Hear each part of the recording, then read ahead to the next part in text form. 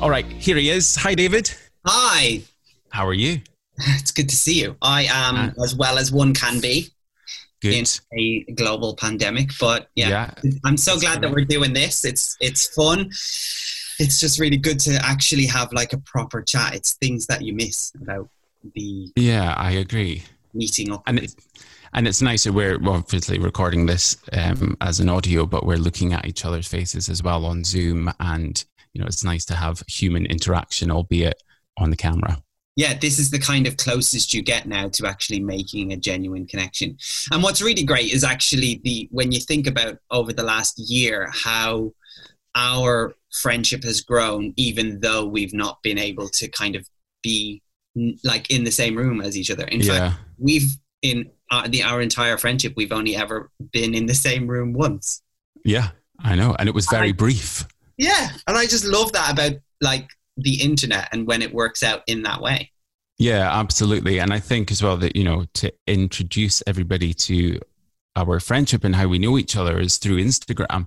And I can't remember who followed who first or how we saw each other, but this is a great example of how the internet is amazing for building friendships and connecting with people that are like-minded. And what I love about you is how fearless you are with sharing content online. You know, you share your life and you're very personal with things, and I relate to a lot of that. And I guess that's how we've like slid into each DMs and discussed things. And you know, so the internet, thumbs up for the internet for that. Yeah, winning. What I love is I've actually, you know, as I've got older and as I've become like a little bit more mature with my relationship with the internet, I've become a little bit more picky with the people that I follow and the people that I interact with. And I've kind of created this turning point where I wanted my social media to work for me. I didn't want to be a slave to what it thought I should look at.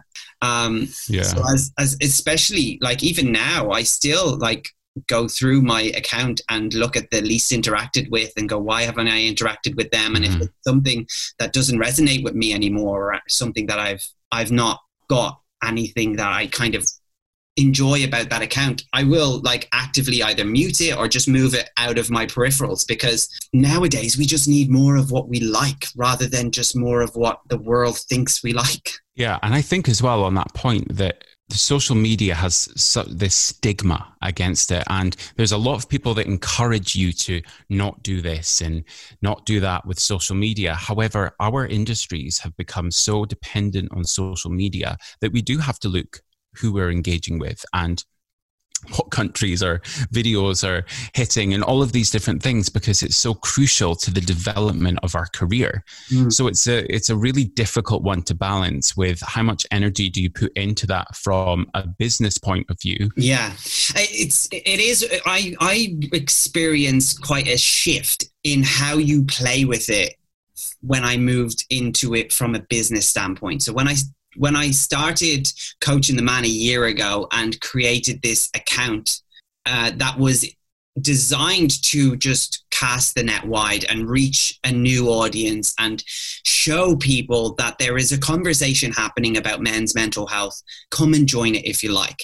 And when I created that, I realized that they were like parallel universes. So I had this like turned up at my business Instagram every day and decided how I wanted to portray a message that I had to share. And then, you know, I would go back to my own personal one and I would use that for like my enjoyment and my fun. But that was still a platform for like all the presenting work I did. So it was like promoting the presenting and doing the coaching. But what's happened over the last year is that they are beginning to become one. And that was primarily down to my cancer diagnosis late last year. So that's when I thought, I've got a message, but actually this is a message specifically for a community that I've created in my business. So even though it's personal, it was like this real weird thing, like where do I post it? But it wasn't even something that I pondered over for very long. It was immediate. It was like, okay, this is really personal. I don't know if I want to talk about it, but if I'm going to talk about it, it's going to go there. And that's what I did. Yeah, and I think as well, like you said before, our friendship has grown over the past year because of the experiences that we've had. Mm. And in a funny twist of events, you were already running this company that focuses on men's health, and you're diagnosed with a men's cancer. Then, and I'm on the other side where I'm working in an environment with people that are disabled, have learning difficulties, complex, all of those sorts of things. And then I'm twisted, and then I'm in a wheelchair now, so it's really strange to be in this position where you're like, oh, well, I am the target audience now. Yeah. It is weird. Like it's a strange situation to be in. And it's very odd for the first thing that you talk about that goes viral on a platform is about something deeply personal and like something that I'm not even entirely sure I had processed or have processed to now, of the weight of it. And it gained traction and people responded, and that's the power of it. But also that what you just said there really kind of, it just reminded me of where we're at right now, because, and it also reminded me of that book that we've talked about. I recommended to you, The Obstacle is the Way, because when I discovered that book by Ryan Holiday, I was like, okay, this is the way in which I can communicate with a wider amount of people and share a message about my experience. And it completely changed my outlook on how I talk about my health, my mental health, my business, how other people can be the best versions of themselves. And also it made me go, well, actually, you've got a long way to go yourself. Yeah. So let's take it back to your presenting days. At what point did you start to look into life coaching, and when did Coaching the Man start to, where was the seed and where did it start to grow? So the lines get blurred when we go far back. So I was working, my main aim when I decided that presenting was something I wanted to do, it was about trying to make it to London. And I thought the biggest chance I have of really grabbing hold of this profession and meeting people and engaging with others and networking and learning the craft, because I wasn't in any way like egotistical that I was the best presenter. I presented on stage. I'd done entertainment stuff. I knew I had like a talent for it because people had told me, but my aim was to be a camera presenter. And I knew that they were just two completely different beasts. But I also wanted to be in an environment where, and the YouTuber was relatively new, in a sense that anybody you ever told that you wanted to be a presenter would just turn around to you and say, but you'll just be a YouTuber. Yeah. Like, it's just that easy. So like it was, obviously now people realize that is an industry in itself. So I just wanted to go out and I wanted to go to all these meetings. I had loads of friends from all over the world, and a lot of them like were living in London or visiting London relatively like regularly. So I just was like, right, that's where I need to be. So I managed to finally get to London, but via a 9-to-5 job. So I fell into sales, because anybody with a personality just gets hooked into a sales company when they're younger, because everyone's just like, you'll be really great. And I'm like, I know, but I don't want to do it. But I was very grateful because this job paid me well. It allowed me to live in London. And actually, it just let me kind of cut loose for a while. It allowed me the opportunity to go out, and it allowed me to kind of just meet new people.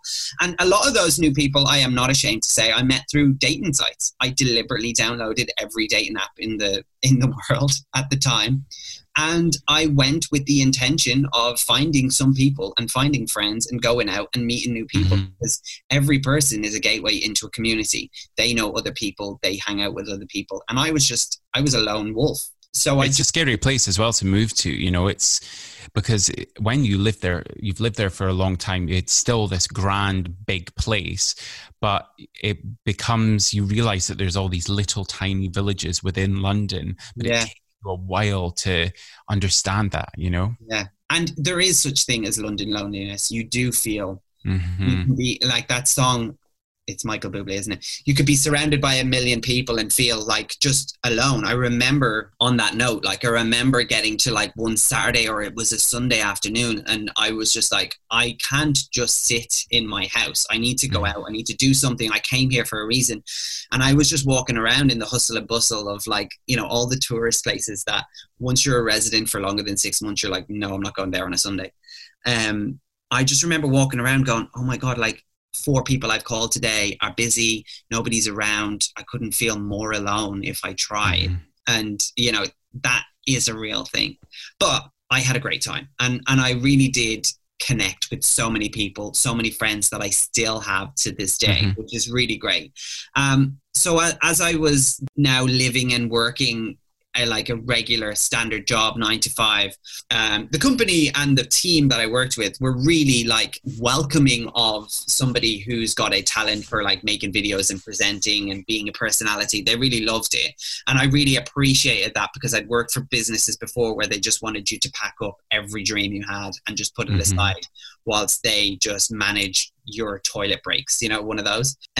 Yeah. And they're living their dream while you're doing all of that stuff, you know, as well. Yeah. Yeah. So I managed then to kind of work my way up in this company, and I was doing well and I was earning money, but I was deeply unhappy because I had finally got to London, but I was so far away from the reason why I wanted to be there that I just felt lost. And I think realizing that a lot of people I knew from home and other places were all kind of, well, from my perspective, seemed to have it all figured out.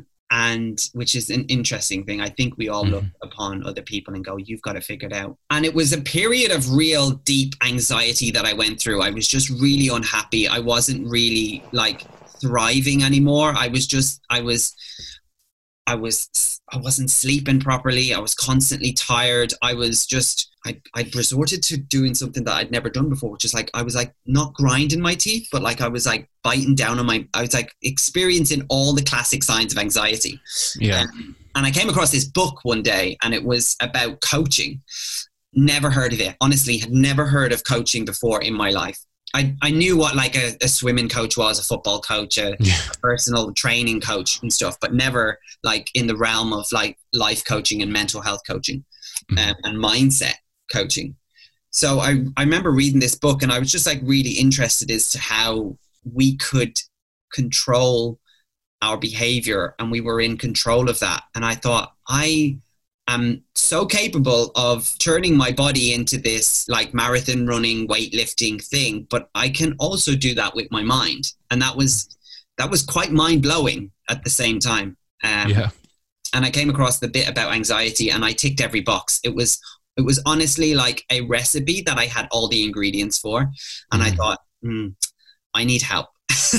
So I reached out, got coached, and I enjoyed the process. I really loved being able to move and change my mind about the way I was thinking and the behaviors that I had that played into all of that mindset. So I kind of set about using that as my get out of this job ticket. I thought, I'm gonna learn something about myself. I'm gonna be a better version of myself, and I'm also going to meet a community of people that are doing the same thing. And hopefully, by the end, I will. If I don't, I'll have benefited myself. But if I'll be in a place where I can help other people who are in my position to not feel like they are as alone as I feel right now. And that's kind of when I started. That's when I enrolled to be a life coach. So it reminds me of, as Oprah says, to quote Oprah, you know, she says that aha moment, you know, where you have that moment of realizing that you are completely in control of the path that you are on. Yes. And regardless if you believe if that path is already set out for you or the experiences that you end up in then recreate your path, it's there. You know, and it's a really special moment and I've recently just experienced that with 2 of my friends. I sent them both a book and said, let's read this together. and let's do this together. And it was The Magic by Rhonda Byrne. So I sent this book to two of my friends because I'd had a conversation with one of my friends who mentioned The Secret because somebody'd mentioned it to her. And she was like, have you heard of it? And I was like, are you kidding? Like, of course I've heard of The Secret. And then another friend in that same circle gave me some crystals after a stay in hospital. And then she mentioned The Secret a couple of weeks later. And I was like, right, they are like ground level secret people, you know, they barely know a lot about it. And I thought this is a perfect opportunity for me to be in an environment with people who are willing to learn and be excited about the prospect of looking deeper in it themselves. And like you said, you know, it's finding those people, finding your tribe to allow you the space to grow and flourish and learn and constantly evolve. I think that's really special place to be. It sounds corny when you say it, like your aha moment but the thing is that when you make something as mainstream as that and people can actually understand it and latch onto it, it is true. Like my aha moment of being able to know and be aware that, you know, you control your own destiny and you're just this major like energy force field, and it's just where you put your energy, because we all know that when we're feeling a little bit low, we're a little bit more catty, we're a little bit more pudgy, we're a little bit more, oh, why are they posting about that? Why are they wearing, you know, we're a little bit like that. But it's not even what anybody is doing. It's about and it was me realizing that actually my outlook on life and everything that everybody was doing around me was absolutely nothing to do with what they were doing, but everything to do with how I was allowing myself to view the world. Yeah, it's how you value yourself as well. Yeah, and I had no value of myself. I had no... I spent my days working to make a company money and just completely abandoning everything that I stood for, not even looking deep enough in myself to find out what it was that I found where my passions lie. So when coaching showed up with this big flag, this beacon of light, and was just flashing, it was just like, come over here, because we're all over here doing what you want to do and you're interested in. So let's do it together. And like you said, your tribe, your vibe attracts your tribe, or your tribe attracts your vibe. And it's really great. There is power when people come together. I was listening to, I'm listening to The Midnight Library by Matt Haig on Audible. And there was a bit where they talk about the power of a crowd, which you will be very well aware of. The power that when people come together for a common thing, like watching a person perform, a band perform, even a piece of theater, when that comes together, like the feeling in the room, whether you're a performer or you're a participant or you're an audience member, it's electric. And that's why people get on stages, because they love being able to give that to people and create communities like that. And in a way, I am also like finding a way to create a community of men who prioritize themselves enough to want to make themselves better. In the same way that when I get on a stage, I create an atmosphere for men and women and children and whatever it is that I'm hosting to be able to come together for a common goal, to enjoy their evening or their day or whatever it is they're there for. And then there's the challenge of trying to portray that down a lens when you're doing it on screen. And I don't think the audience actually realize that they're coming to the show for that as well. You know, as a performer, we're all about that energy and getting that from an audience, but the audience crave it as well. And I don't think a lot of people that are audience members realize that what the power of what that performance is giving them as well, on so many different sensory levels as well. You know, and it's when we were talking about our finding your tribe, there's been times in my life, and it sounds like when you were in that sales job that this was a similar position, when you know that you are there because you are the energy, you're the creative mind, you're the one that is allowed to speak up, you are the fun vibrant, all of those bright qualities. You are that person, but you're in an environment where you might not be enjoying what you're doing, but it's the people that you're with that are sucking the energy from you. So you are starting to slowly creep into a person that you are not. I wish a lot of people would have that as well. You know, if in listening to your body and understanding that people around you are affecting you, you know, and not helping you build as a person.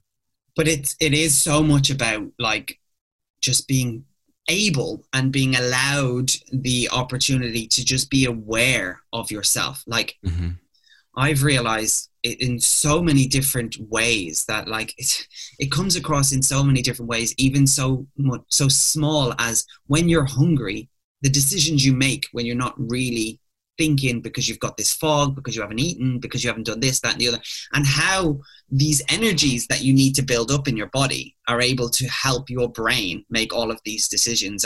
Or you know, I have I've been a smoker. I smoked for 10 years. I was a heavy full-time smoker. Like I realized that actually that chemical I was putting in my body was actually dampening down my true potential. And I was like, this is actually not even giving me joy anymore. This is actually giving me, you know, this is kind of giving me the opposite effect of what it originally used to give me when I would have a cigarette. So I packed that in. And that was all part of the process of becoming the best version of myself. And I looked around and I was like, well, I don't need that. I don't need that. I was like this beat up old car. And I was like, well, this is weighing me down. This is weighing me down. And just kind of move towards that. And you talk about like this tribe and like being on stage and performing. I describe it within my circle of friends that I am the main event on a theatre stage, and it's this real old Victorian theatre in my head, and I've got an audience full of people. It's a packed house, and it's packed with all the people that know me or I know. But I have this very, very, very small VIP room, VIP, the front row. And the thing is that I have to realize, and this is so true, it's so small, but it's a great visualization. I have to realize when I look down at the 5 people sat directly in front of me, that I get to choose who sits there. I get to choose who gets most of my energy, who gets most of my time, who I spend most of my time with, because they're the energies that are going to give me the opportunity that I need to do more of the same. And as you go further back the theater and up into the eaves, you begin to lose people. Like, you know, you don't dislike them. You don't have anything bad about them, but they're not that much of an impact on your everyday life and your energy. Yeah. They don't control you. And then you have the people that just didn't manage to get into the theater. Yeah. That are waiting for tickets outside. Yeah.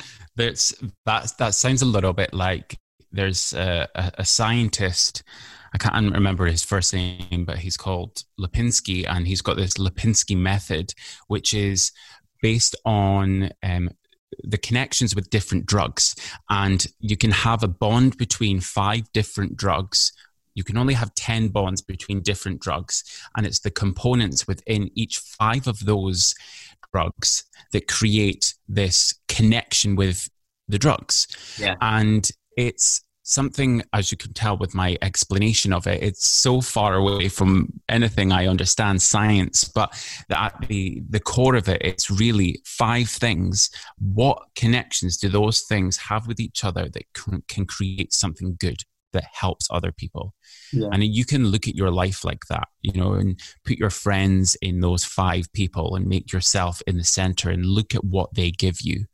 And are they creating something powerful that is helping the world, that is changing the world, that is doing good, like the drug will do, you know? And I think that's a really nice way to look at it. If you're a very sort of visual person, it can help as well, because you can start to create this vision in your head of all of these people and see parts of their personality inside you.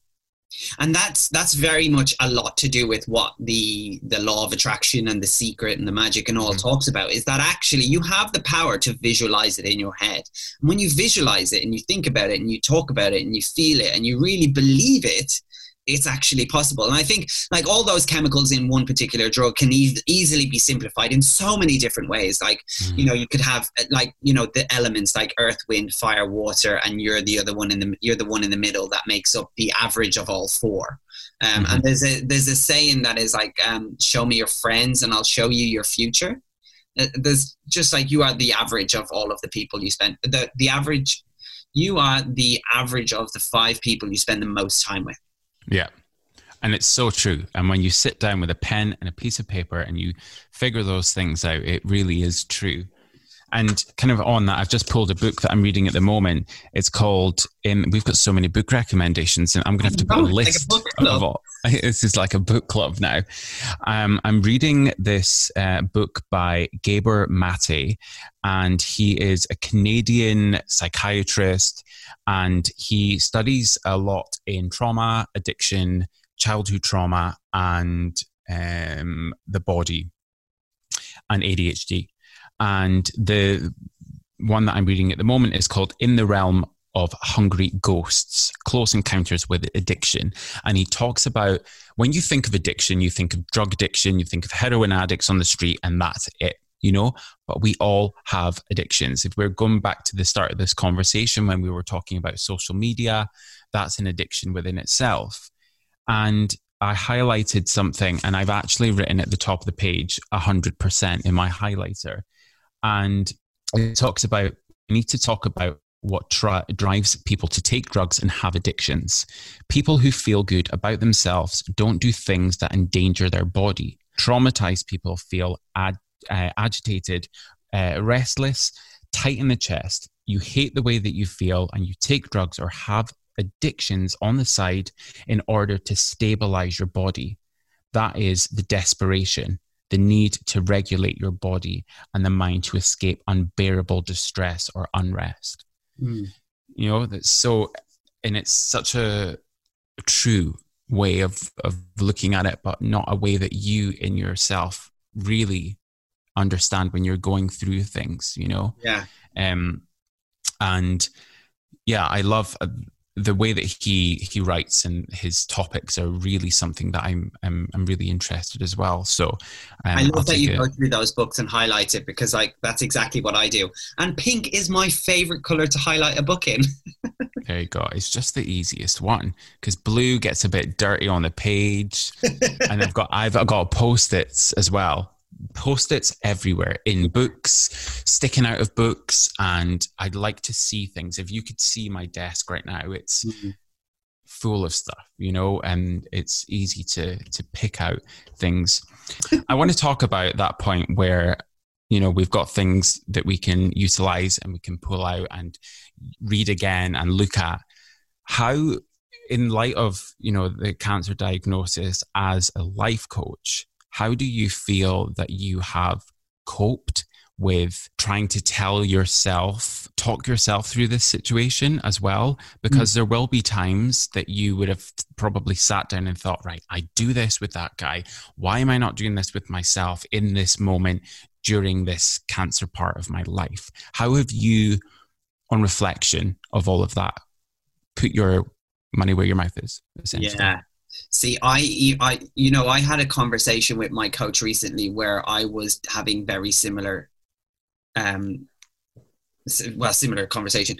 I am very good at being able to help and navigate other people towards what it is that they really want to do. They really want to say what they're being, and be more specific, and actually just getting down to the nitty gritty and doing it. And I actually just need to be a little bit more accountable, which is why I check in with all these important people like mentors and coaches, because when I get in a funk, when I get distracted, when I get like to a point where I know what I want to do, but I'm avoiding everything to do with it because I'm just afraid of taking that leap, then I need to go back to the drawing board, back to my coaching toolkit and go, okay, let's turn the magnifying glass on you, and what can you do? And with regards to the cancer diagnosis, I mean, I surprised myself. There is no way in this green earth that you could ever really prepare yourself for somebody using words like cancer, chemo, surgery, if you've never had any of those before. So you can't, there's literally no way. Like, you go to school and you can study all the science books in the world, but until somebody actually says it to you, that's when the whole game changes. I am probably, and have always been, quite an anxious person about other people. So my family and my friends in my life, if I thought for 1 minute that one of them might not be well, they might be a little bit ill, especially in the last year where COVID, and it was that time where I was like, oh gosh, like, you know, grandparents, parents, like, what if they get it? And, you know, gosh, you know, dad went to bed, you know, he had a bit of a chesty cough there. Is he all right? What happens if he gets it? Like, I would lose sleep over things like that. And I put my hands up and say it every day of the week. When it came to that cancer diagnosis, what if I just explain how I came to find it?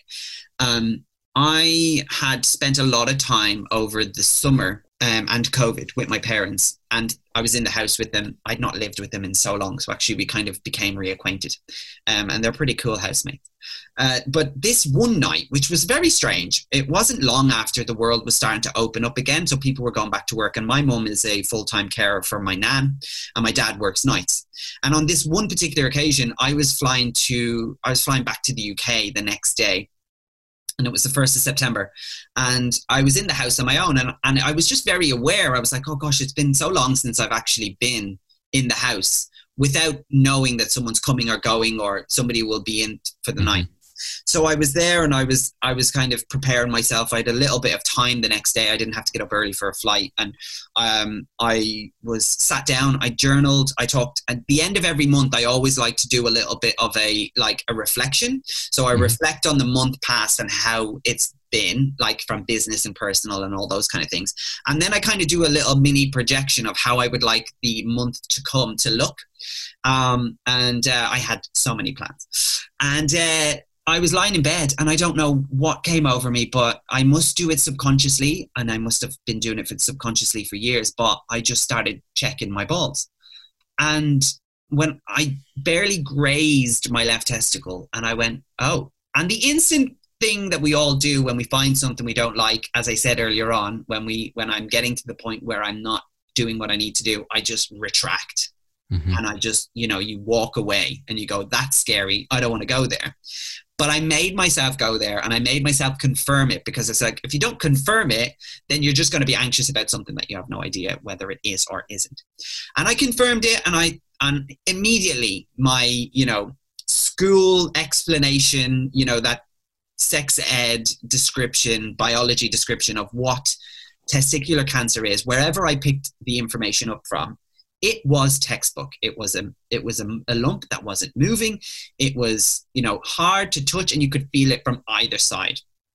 And it was in the position where it would normally be found, which is at the back. And I'd had that epidermisitis thing where the connections like came across and swelled up. I'd had that years before, so I knew that it wasn't that.